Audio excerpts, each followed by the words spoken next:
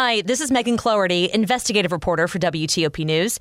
If you like top news from WTOP, we think you'll love our new podcast called The DMV Download, where we take a more in-depth look at the biggest local stories of the day happening in our area. We hope you check it out. It's relating to nuclear weapons as Attorney General now moves this week to unseal the search warrant for this week's Mar-a-Lago estate raids. And Donald Trump says this hour he is not opposed to that idea. Also this morning, the Northern Virginia woman discovered set on fire also was stabbed. I'm Christy King. A new grant to ease what D.C.'s Attorney General calls a humanitarian crisis in the district. I'm Sarah Jacobs. Why D.C. Health has temporarily closed a famous cupcake shop in Georgetown. I'm Mike Murillo. Slight movement on Wall Street, closing bell Thursday. The Dow was up 27, NASDAQ dropped 75, the S&P slipped 3. Good morning, welcome in 3 o'clock on WTOP. This is CBS News on the Hour, sponsored by NHTSA. I'm Wendy Gillette in New York. The Justice Department is asking a federal judge to make public the warrant used to search former President Trump's home. Correspondent Robert Costa. The former president issued a statement saying he and his lawyers have been fully cooperating with the probe, but they have a deadline, 3 p.m. Friday, to oppose the Justice Department's decision to unseal this search warrant.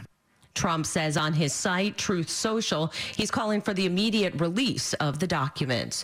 Following the search, officials warned of threats against federal agents. A man was shot and killed after he tried to storm an FBI office in Ohio. CBS's Jeff Pegues has more. Police say the heavily armed gunman drove up to the FBI building in Cincinnati with a nail gun and an AR-15 style rifle.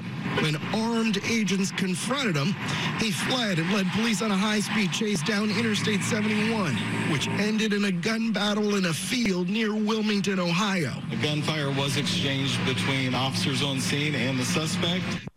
A spokesperson for actress Anne Heche says she is unlikely to survive after she crashed her car into a Los Angeles home last week. The CDC has revised its COVID guidelines. WSB's Sabrina Cupit. Americans no longer need to quarantine if exposed to COVID-19, regardless of vaccination status. That word from the CDC here in Atlanta. The agency saying that a majority of people 16 and older now have some level of immunity. But it is still recommended that you mask up in areas where transmission is high. And if you test positive, then you do still need to isolate yourself from others for at least 5 days. Production is halted at 6 oil rigs in the Gulf of Mexico. Margaret Brennan explains why. A leak at an onshore facility in Louisiana forced Shell to shut down 2 pipelines that can move as much as 500,000 barrels a day from the Gulf to the coast.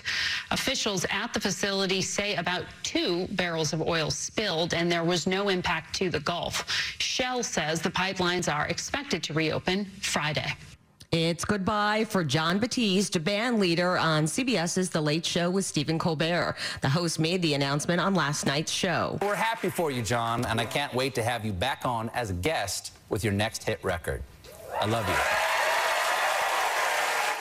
The J. Paul Getty Museum will return a life-size group of Greek sculptures known as Orpheus and the Sirens and 4 other pieces that were illegally exported from Italy.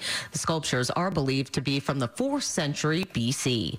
This is CBS News. COVID-19 moves fast, and now you can too. If you feel symptoms, even if they're mild, you should test fast. Test positive and at high risk for severe COVID-19? Then act fast with authorized oral treatments that can be taken at home and must be taken within 5 days from when symptoms begin. COVID-19 moves fast, and now you can too by asking your healthcare provider if an oral treatment is right for you. Learn about a treatment option at treatcv19.com. This message is sponsored by Pfizer. WTOP at 3:03. Friday morning, August 12th. Welcome in, everybody. Morning clouds burn off to afternoon sunshine, pleasant, low humidity, the high 83 today, 74 you're waking up to in our nation's capital right now. I'm Dean Lane. We do indeed thank you for taking us along for your Friday morning ride. Topping the local stories that we're looking at for you as we head into the morning together, there's been an arrest now in the death this week of a woman found set on fire locally in a Falls Church apartment. Police are also releasing new details about the case this morning. She was stabbed and set on fire. According to Fairfax County Police Major Ed O'Carroll, he says the medical examiner will determine exactly what killed 40-year-old Sylvia Vaca Abaca. She is known by her family and friends all that loved her as Kelly. Offering condolences, O'Carroll says the man responsible is now behind bars. 47-year-old Richard Montana of Arlington was ID'd with public support. A community member captured a moment in time, and with that photo is what we were able to share. We knew then that he was a person of interest. Montana and Vaca Abaca were acquaintances. O'Carroll says the investigation continues. There's no known motive. At Fairfax County Police Headquarters, Christy King, WTOP News. 3:05 Friday morning. D.C. Mayor Muriel Bowser is once again this week asking the Pentagon for help with the thousands of migrants being bussed into the districts by the governors of Arizona and Texas. Her previous request last month to deploy the D.C. National Guard was denied for being, at the time, too broad.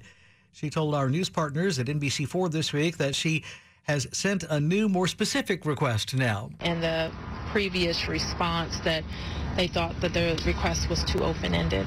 And I'm also asking them to clarify the availability of the D.C. Armory. Bowser wants to use the Armory as a processing center for the migrants, as thousands of migrants are bussed here from Texas and Arizona. Meantime, the local relief organizations that have shouldered the people's care right now are getting some financial support from D.C. The D.C. Attorney General has the discretionary authority to issue grants to protect public safety or support vulnerable communities. Carl Racine announced the creation of a new grant to support local nonprofits that are providing services to migrants and asylum seekers arriving in the district. In a statement, Racine said the decision by the governors of Texas and Arizona to bus the migrants to the district is causing a humanitarian crisis, which the nonprofits should not have to shoulder alone. Eligible nonprofits may apply for a grant of up to $50,000 paid for by the OAG's Litigation Support Fund. Total grants will not exceed $150,000. Sarah Jacobs, WTOP News. People wait in long lines for hours for their cupcakes, but customers of a cupcake shop known for its sweet desserts see a notice on the door these days that the location is temporarily closed. Like other food establishments, Georgetown Cupcake is routinely inspected by D.C. health inspectors. Back in July, the location was told to fix several violations, among them the presence of mouse droppings on shelves and mold on a cream container. Then on Wednesday, inspectors returned to make sure those issues were fixed. They were, but one big one did remain. The shop didn't renew its business license. That expired back in November, so the order was given to shut the shop down. In an email to WTOP, Georgetown Cupcake says an administrative oversight is behind not renewing, and the paperwork is now filed, and it hopes to reopen the location soon. Mike Murillo, WTOP News. WTOP and Silver Diner bring you Free Lunch Friday to thank you for listening to WTOP. At home, at work, or on the go.